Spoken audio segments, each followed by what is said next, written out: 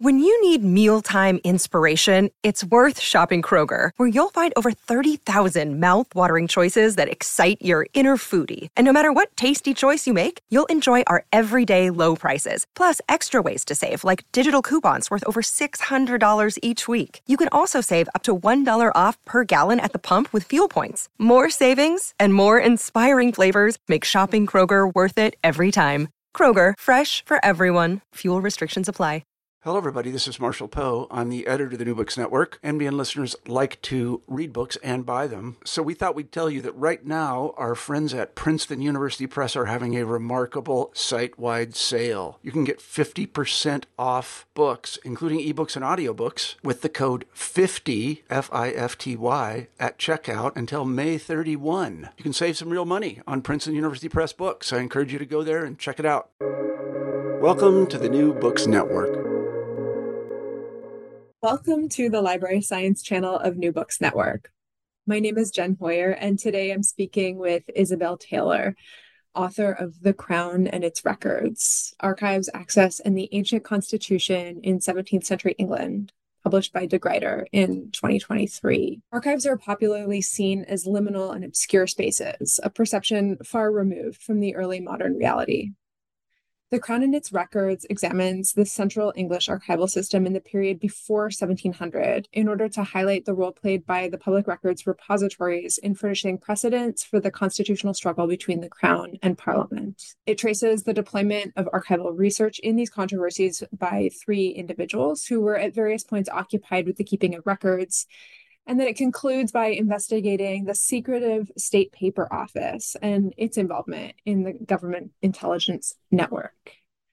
And today I am joined by author Isabel Taylor. Isabel, welcome to New Books Network.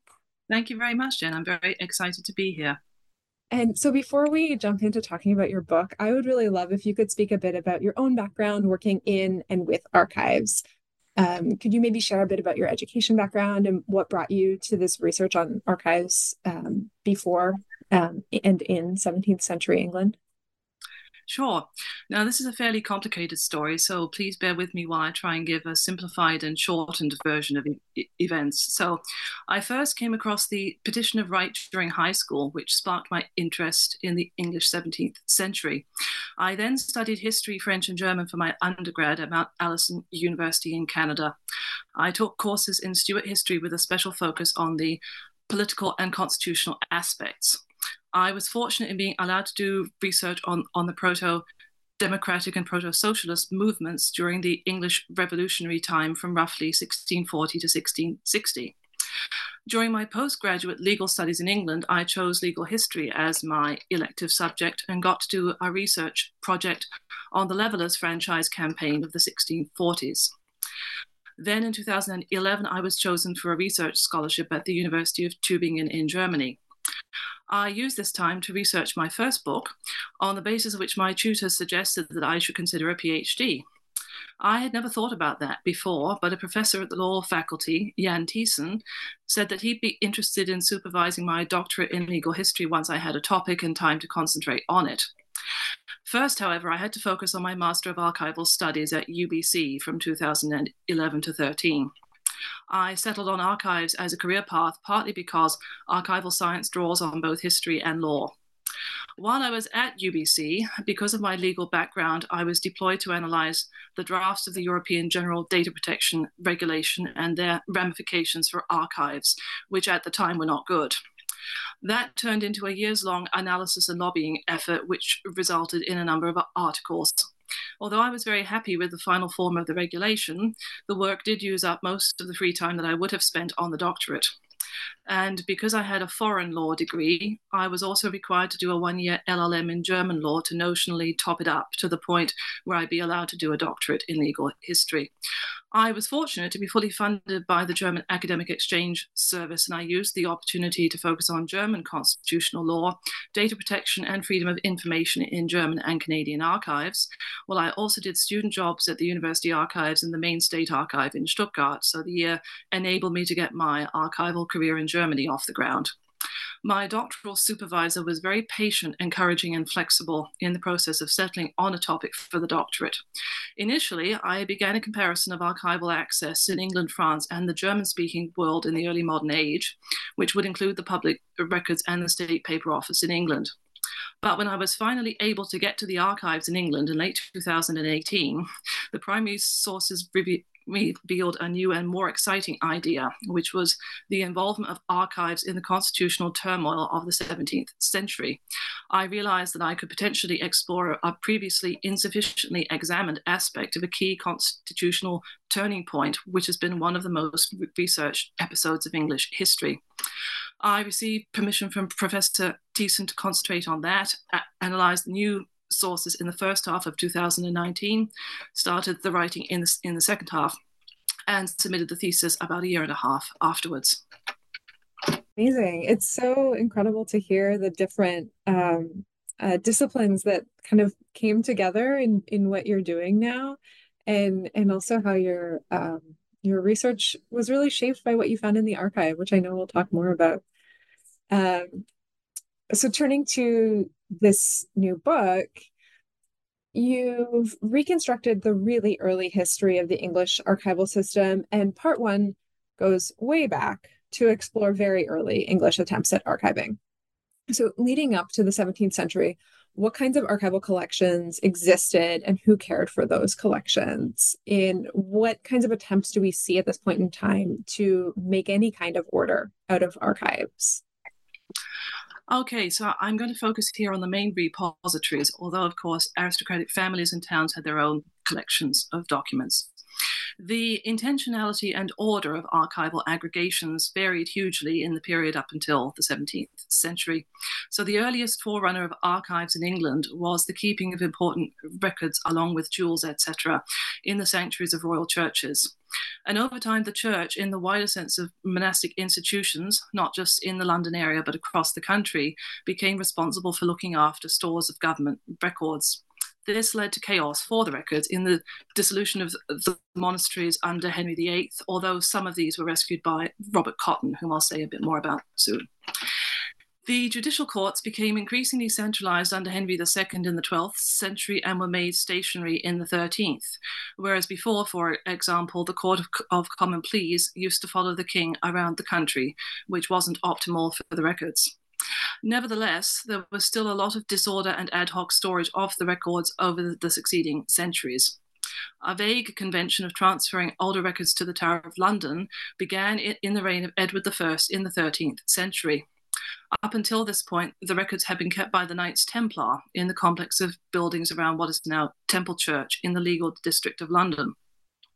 So you asked about attempts to organize archives before the 17th century. The first major attempt to bring order out of chaos was made by Edward II in 1320. He complained that the records had not been disposed in such manner as they ought to have been for the public service, and ordered the Exchequer staff to arrange and describe all the records in the Exchequer treasuries and the Tower of London. It seems to have been Exchequer employees who were additionally required to look after the central archives, including those in the Tower. With the increasing prestige of the antiquarian historical research movement in the Renaissance, the official role of keeper of the records in the Tower of London became highly prized. It increasingly went to outside candidates who were known for their historical expertise. It became a very political role over time, especially in the Civil War era, with rival parliamentarian and royalist appointments to the job. Not much further happened on the records reform front after Edward II until the reign of Elizabeth, when various interests, including the legal profession and the antiquarian movement, begged the Queen to introduce greater order into the records. This resulted in a royal enquiry and orders to move to the Tower various records that were being stored in other places, though not much seems to have come of this. However, the Queen also seems to have ordered an arrangement and description project to centralise England's treaties in the chapter house of Westminster Abbey, which were at the time scattered over various other repositories. This project was carried out in the reign of James I under the archivist and Exchequer employee Arthur Agard. By the 17th century, the Tower had become the most important repository, and most of the older records were to be found there, according to Toomer. This included the public records, i.e. the court records that were accessible to every man. Apart from the Cotton collection, which I'll get to in a moment, it seems to have been the most used for constitutional research. In the Tudor era, we also see the beginnings of the king's secret state paper office. This was not publicly accessible, and in the earlier Stuart age, it was headed by the spy Sir Thomas Wilson. In parallel, the courtier and private gentleman Sir Robert Cotton began to build up his famous publicly accessible archive in the later part of the 16th century. It's often misleadingly referred to as a private library. Cotton assembled many different kinds of unique records and a lot of secret government ones which actually belonged in the King's State Paper Office. This didn't make him very popular with Wilson. Amazing. Thank you for that really clear summary of where things were at. And so then in part two, you dive into the role of archives in the constitutional struggles in 17th century England. And some of the key players in this you've already mentioned. There were a couple of them: Sir Edward Coke, Sir Robert Cotton, John Selden, and William Prine. How did these people use archives to impact the course of government and of legal history at that point in time? Yeah, so this is going to be a really long answer. So I'll first give a brief sketch of each man and then of the events in which they were involved, because there was overlap there. So Prin's an outlier in terms of the time frame in which he was constitutionally active. So I'll discuss his involvement separately at the end. As a judge, Edward Coke made many contributions to the English Constitution, notably as Chief Justice of the Court of Common Pleas in the case of proclamations of 1610. Here he argued that the king could not introduce new offences or change any part of the common law without the consent of Parliament. As an MP, following his dismissal as a judge by James I, Cotton continued to battle for the supremacy of the common law. Sir Robert Cotton was a highly placed reference archivist for the Crown and Parliament, based on his private archive, which contained great numbers of state papers. He became an MP and wrote a number of tracts, mostly briefing papers, on political and constitutional subjects based on his archive. It's been said that his chief contribution to the constitutional controversies was somewhat indirect, in terms of emphasizing the necessity of archival research and modeling precision in citing the sources himself. John Selden learnt this precision from Cotton as a student. Selden was unique in his time for his profound expertise in the history of the English Constitution, and was probably the first English historian to use archives in what we would see as a modern way, attempting to be dispassionate and let the sources speak for themselves, instead of trying to shoehorn them into a foregone conclusion. Selden developed the core idea of English constitutionalism, continuity through change, meaning that the nation's development was characterized by a slow evolution consisting of innumerable small adjustments over time, based on the accumulation of experience and in response to new circumstances. This idea would be famously articulated by Edmund Burke in the 18th century in reaction to the excesses of the French Revolution, but Selden got there first. Finally, William Prynne, though he hugely admired Selden's research prowess, was completely unlike the others in personality, a ferocious Puritan pamphlet controversialist who was persecuted by the Crown on a number of occasions for his extremely rude attacks on senior churchmen. He really hated the theatre and interesting hairstyles, and he was convinced that there were Jesuit spies everywhere. And these quirks have overshadowed his constitutional involvement, which he began in the 1640s. I'll come to that later. So I'd like to begin with Parliament's protestation of 1621 against the Crown, principally authored by Coke, which argued that the parliamentary privilege of free speech extended to foreign policy and matters of the Crown itself. Although Coke seems to have been more reliant than the others on secondary sources and summaries of case law, he appears to have been involved in analysing the precedents for the protestation. He's known to have used the Cotton collection as well as sources that he owned himself. He had a volume of abstracts of Parliament rolls and a finding aid for the Tower of Records in his private archival collection. As a reaction to the protestation, the Crown imprisoned him in the Tower of London and seized his private archive. And this finding aid was one of the manuscripts that was not returned to him after his release. It is thought that Selden was involved in finding precedents for the protestation, and he was also imprisoned about the same time, which he later stated was for his legal counselling of the pro-freedom side in Parliament, and his private archive was also seized. These seizures of archives can be seen not only as the retaliation by the Crown for the protestation and a way of inhibiting further research, but also a means of finding something with which to incriminate Cook and Selden and justify their arrests after the fact. This, of course, is an expression of the habeas corpus issue that would later come to dominate Parliament's constitutional concerns in the Petition of Right of 1628. The prelude to this was a great highlight of Selden's legal career and of English constitutional history, the Five Knights case of 1627 in the Court of King's Bench. Here Selden acted as attorney for one of the London knights who had been imprisoned by Charles I for so-called reasons of state after their refusal to pay a forced loan, which had been raised by the king without consent of Parliament, so while Parliament wasn't sitting. In the case itself, Selden argued that imprisonment without trial was contrary to Magna Carta and applied unsuccessfully for a writ of habeas corpus to get his client free. The judges postponed a formal judgment on the legality of the Crown's discretionary imprisonment. In the meantime, Sir Robert Cotton wrote a pamphlet containing historical research on the current continental crisis that persuaded the king to summon the fateful Parliament of 1628. Before the new Parliament met, Cotton hosted the opposition faction in his house, including Cook and Selden. They hammered out the agenda for the new session as the reclamation of English freedoms in reaction to the issues raised in the Five Knights case concerning discretionary imprisonment and habeas corpus.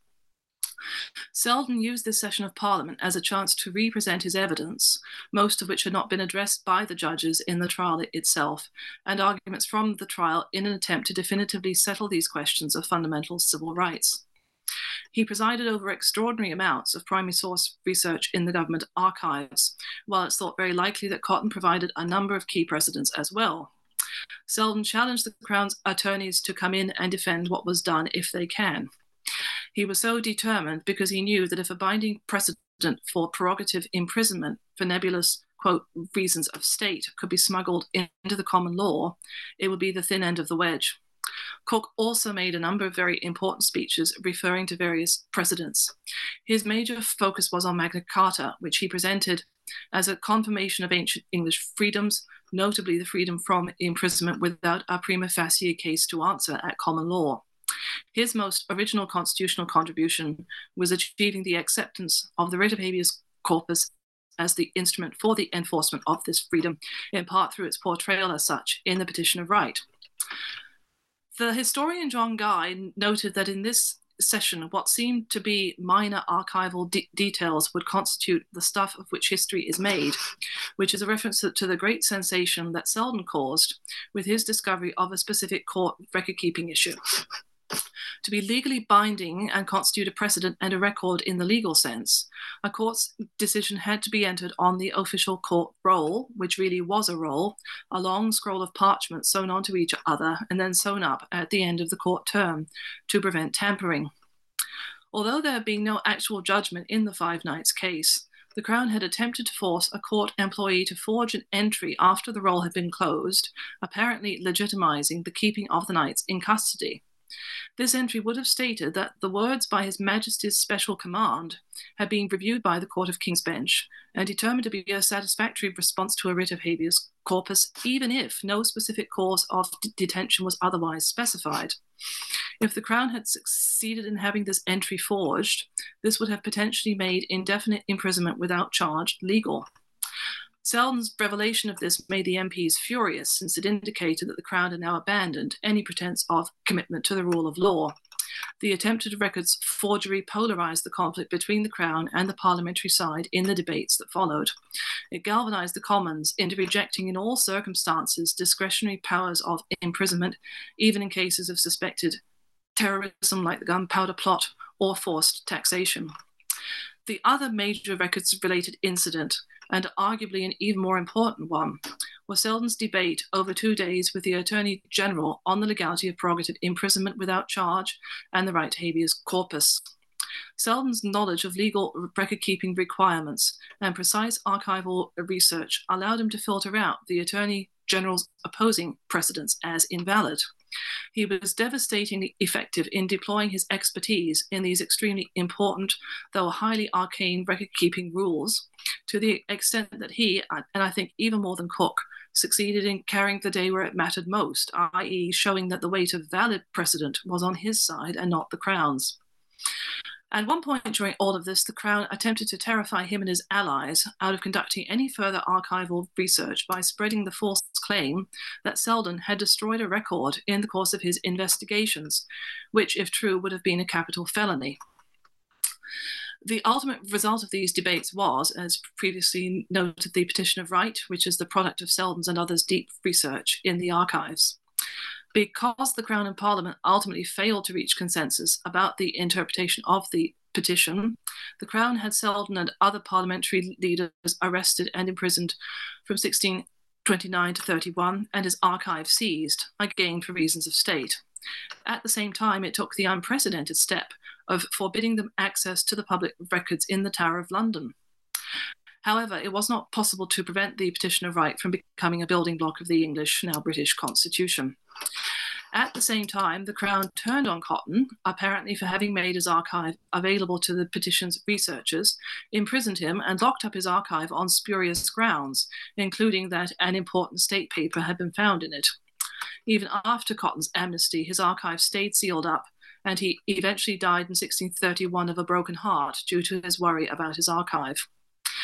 Cook's papers were seized and searched twice more in 1631, though the context for that isn't entirely clear, and posthumously in 1634, after Cook had been threatening Charles I with an authoritative commentary on Magna Carta. And there was a funny story in which Charles's agent was sent off to find this commentary, which he then locked in a small chest inside a bigger chest for security reasons. And these were then both opened up by Charles himself, though unfortunately history doesn't record his reaction. I like to think that he probably screamed and ran around the room.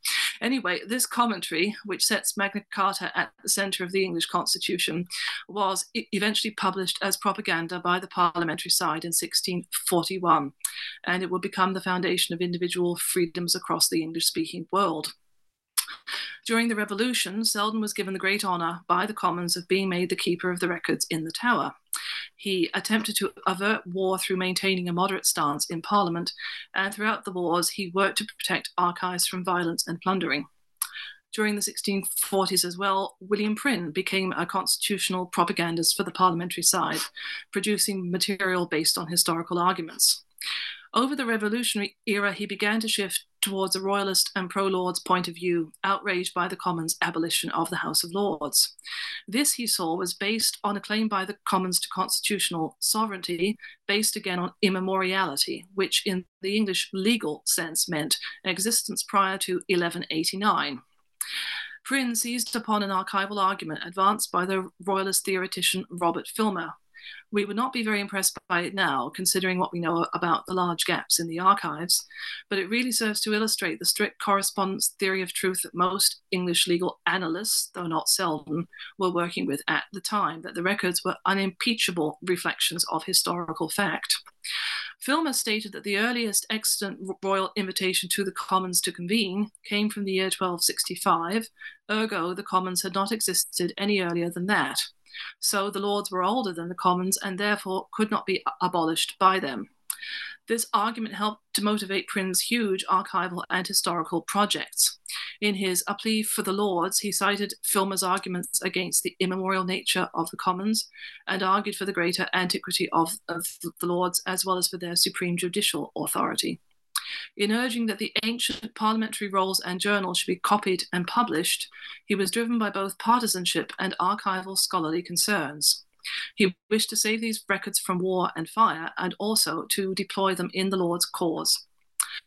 The Crown was also a part of the ancient constitution, of course, and Prynne played a key role in agitating for its restoration in the form of Charles II in 1660. As an honour and thank you, he was made the keeper of the records in the Tower of London. His multi-volume catalogue of the parliamentary writs of summons to the Commons is essentially an exercise in agitprop rather than a research aid. It marshals huge quantities of archival material to support the points that he makes in the margins of the archival descriptions, to show that his view of the ancient constitution is right, and the view of opposing proponents of a commons-focused ancient constitution, such as Cook, whom he repeatedly and viciously attacks, is dead wrong. The end result is extremely repetitive, and as the 19th century archivist C.P. Cooper complained, pretty much unusable. You're much better off looking at the original sources. Despite his attacks on the commons and his fanatical tone, Prynne was not an absolutist. He was an adherent of the common law ancient constitution just as much as many of his opponents, but his vision had different emphases than theirs. Super, thank you. And I know it's impossible to get into detail of everything that you wrote about in that section, and I hope folks have a chance to pick up the book and read it as well, because the details that you share of all those events in the 17th century and those individuals and their interactions with records, so impressive. But let's shift to the third part of this book, where you look at the State Paper Office. Could you explain what that collection was, why it was created, and what kinds of various efforts at accessioning and classifying materials were made by the State Paper Office? And I would really love if you could talk a little about how those collections played a role in the weaponization of historical research during the political events of that era. Okay, so the State Paper's importance needs to be understood in the context of administrative change in the Tudor era. So the King's Secretary was already responsible for coordinating diplomacy and had been since the Middle Ages, but under Henry VIII, domestic business was added under the famous statesman and fixer Thomas Cromwell.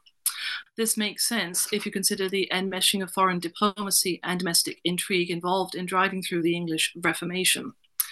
So that explains both why these papers from this point on become the chief source of information on English history and why they were also top secret. The SPO also contained much more than just state papers proper. There were espionage reports from the Crown's agents abroad, seized private papers belonging to the Crown's religious and political enemies, code lists used by spies, war intelligence, records of numerous secret trials for treason, etc. So it was a storehouse of ammunition for the Crown to use in defending its own particular interests, which weren't necessarily synonymous with those of the country, perhaps. Thomas Wilson, who was its first important keeper, made a report about his classification activities. He came up with a durable system still used now, divided into domestical and foreign. In 1613, he noted that his previous subject-based classification within foreign would have to be replaced by a country-based one, and he didn't sound very happy about it, which led me to suspect that perhaps this was forced on him by outside forces. The categories within domestical, which seem to have been inspired by a Venetian system, evoke the turbulent times. So regalia contains records concerning His Majesty's title to the Crown of England and his prerogative, for example. The very first item in the category legalia, which follows it, is copies of ancient and modern acts and orders of Parliament. Criminalia contained a lot of records on treasons and Star Chamber matters, examinations, informations, and confessions of priests and recusants and such like. Wilson's description shows that the records of Star Chamber, the prerogative law court used to persecute opponents of the Crown, which was later abolished by the revolutionary government, were contained in the Crown's private collection of manuscripts. Later on, the SPO seems to have become a repository of Civil War intelligence, and at some point was turned against the royalist interest by the revolutionaries. We don't know much about the beginnings of the State Paper Office. The very sparse evidence suggests that it had an ad hoc beginning under Henry VIII.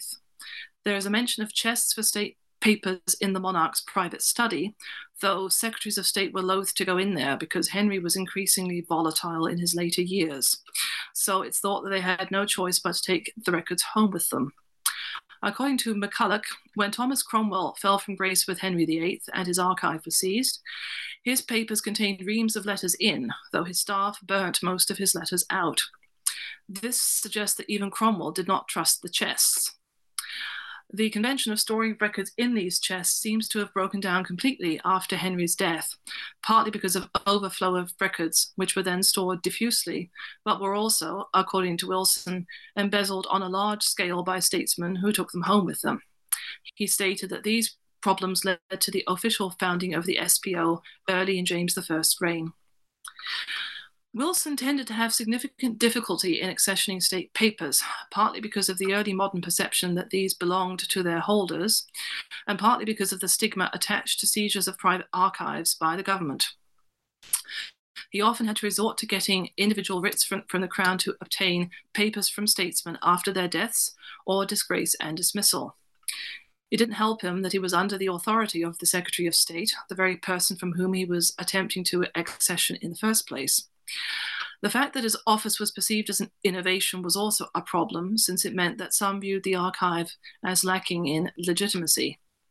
Secretary of State Conway told Wilson as much in 1623, and his Dickensianly named servant Peasley sneered at Wilson that it was only a new office. However, Wilson also exceeded his brief by going after papers of senior government officials generally, and he even expected to accession the papers of the Privy Council. He also ghoulishly seized Sir Walter Raleigh's manuscripts immediately after his execution, thereby traumatizing his widow, even though there was no discernible argument for keeping these in the SPO. On the other hand, it seems that correspondence from the Crown's agents on the continent and elsewhere made its way fairly reliably to Wilson and was often sent directly to him, and this was probably because he was still a professional spy with a substantial network. There's a story from 1618 about intelligence sent to Wilson by an English agent in Japan, which affronted James I with the suggestion that the Japanese had grander courts than his. Wilson made detailed lists at regular intervals of the records that he had processed, and it's clear that he was very industrious. Under Wilson's successor Boswell, accessioning became more regular but also more political as the general temperature rose in the 1630s, with a special focus on grabbing Parliament records, which didn't belong there at all, and other such-like things, like the last seizure from Cook in 1634 that I've already talked about. So these were things that had no right to be in the State Paper Office if you look at the terms of its establishment. During the Revolutionary time, the parliamentarian interest, including the poet John Milton, seems to have seized great quantities of the SPO's holdings and not returned them.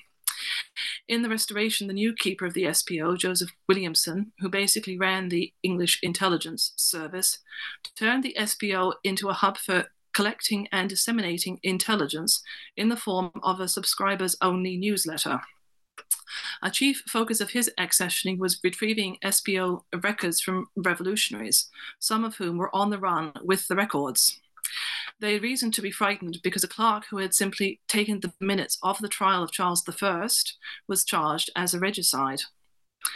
Williamson was an enthusiastic cataloguer, but not a consistent one, and he confused matters by including his own working papers in his finding aids for the SPO itself, and his habit of keeping SPO volumes in his home meant that a lot of these were ultimately lost to the SPO. Unlike the public records, the collections can't really be said to have played a major role in politicized historical research. This was because hardly anyone could get to use them, as they were only accessible, according to Wilson's oath of office, to the Privy Council and the Lords. Wilson handled research requests very restrictively, as he was required to do. Mostly, the papers were used for internal policy research by statesmen and for briefing ambassadors. Wilson tried to find ways to augment his income by finding research ideas that suited the Crown's agenda.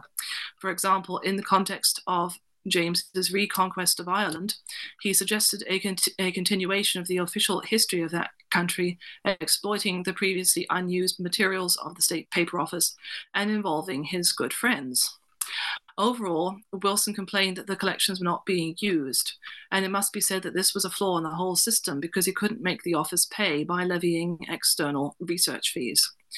But there were a couple of apparent use cases worth noting. Cotton was allowed to collect autographs of famous men from letters that were deemed otherwise uninteresting, and he was also allowed to use and ultimately hang on to papers from the SPO to verify Camden's History Britannia. The Earl of St Albans is rumoured to have been allowed to take out many Henrician papers from the SPO, so that they were ultimately lost. And letters from ambassadors to Constantinople were apparently lent out for a history of Turkey. But none of these uses seem to me to be overtly political. The SBO's content seemed to have been used for programmatic purposes much later on, such as for Gilbert Burnett's official government-sponsored history of the English Reformation in 1679, and Roger Lestrange's official history of the Civil Wars, as well as a collection of important papers of state made by the King's Stationer. Sure. Thank you for all that description. And I was really impressed while reading your book by the level of archival research that I could see you did. And there's so much detail in everything you've written about. I was wondering if you could share a little bit with listeners about what that process looked like and the types of archival materials you were able to find in order to study this period of archival and records history. Thank you very much. I had the good fortune to be doing research on a heavily centralized nation, which meant that London contained pretty much everything I needed, which was great. But because I was working full time, I did not have the ability to make repeated archival trips. So I blocked off 2 weeks in November 2018 to visit the National Archives and the British Library in the hopes of getting everything I needed. And on the whole, I did, because I got great research tips from both of them in advance. Altogether, I took about 6,000 photos of sources for 10 hours every day and made notes at the same time on aspects that leapt out at me. In the case of the State Paper Office, I'd found out in advance that research requests were likely to be found in the SPO's own internal papers, so I ordered and photographed much of that series. Alongside these sources, I read the legal and constitutional writings of many of the actors involved and numerous finding aids and records editions from the time, though of course in the case of Prynne, there is no meaningful distinction between these and his political writings. I also found some amazing observations in the memoirs of Pepys and Aubrey. As well, I was able to get additional insight and great context from the fantastic Stuart records calendars made by the meticulous Victorian historian and archivist Mary Ann Everett Green, who was a very interesting individual in her own right. One thing that I found very helpful, at least for my writing, was that in many cases, nothing was done for centuries to reform the records till the 19th century, so that reports from then of the state in which the records were found often illuminate a much, much earlier time. Many of these institutional sources from the PRO have been digitized and put online, which was an absolute boon, especially during the COVID period. And the part on the constitutional debates used a close reading of the fantastic Yale edition of the Commons Debates of 1628. A really ambitious 2-week archives trip. I'm impressed by that.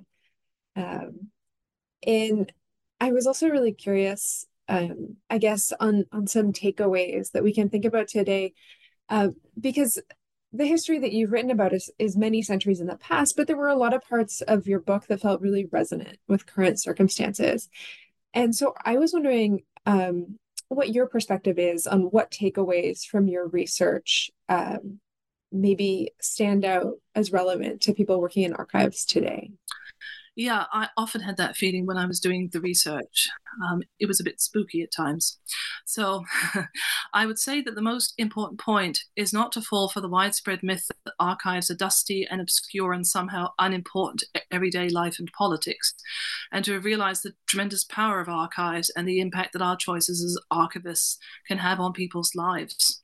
Of course, this ties into the constant theme in the book and throughout the centuries of underfunding of archival institutions because their vital role in society has not been properly appreciated.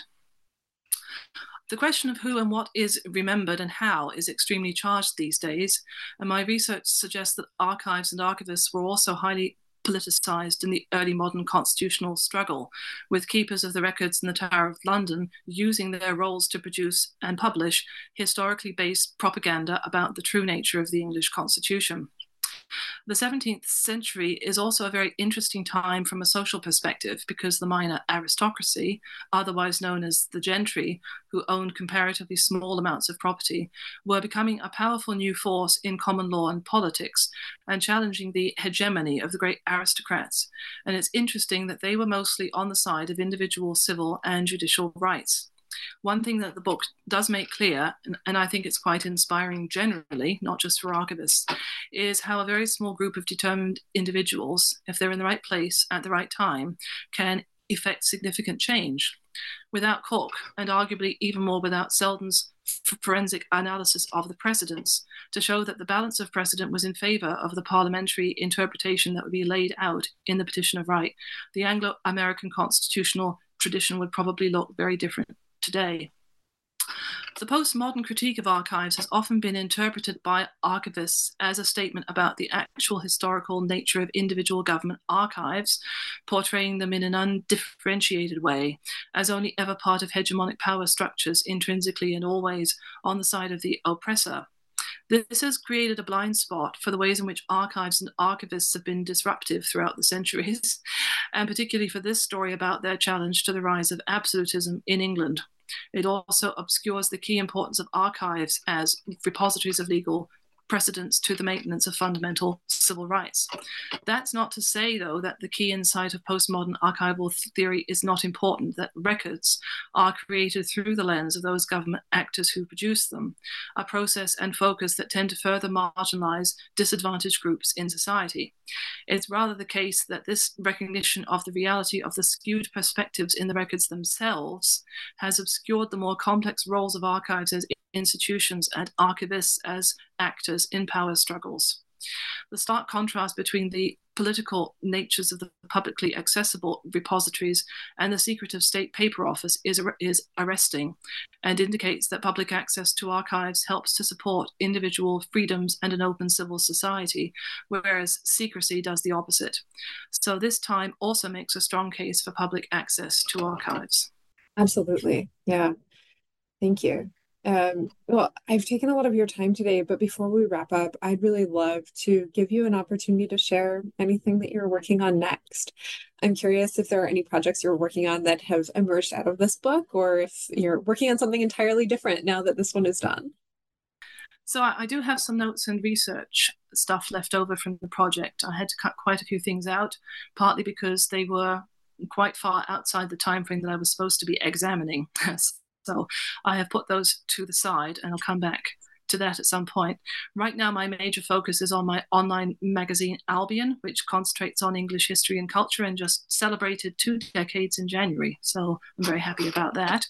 I'm currently planning the content of a couple of special editions together with my fantastic team, which will publish in spring and autumn. And after that's done, I'll see about returning to more scholarly work in my free time. Amazing. Congratulations on 20 years of that magazine. That's great. Well, thank you so much, Isabel. And once again, I've been speaking today with Isabel Taylor, the author of The Crown and Its Records, Archives, Access, and the Ancient Constitution in 17th Century England. My name is Jen Hoyer, and you're listening to New Books Network.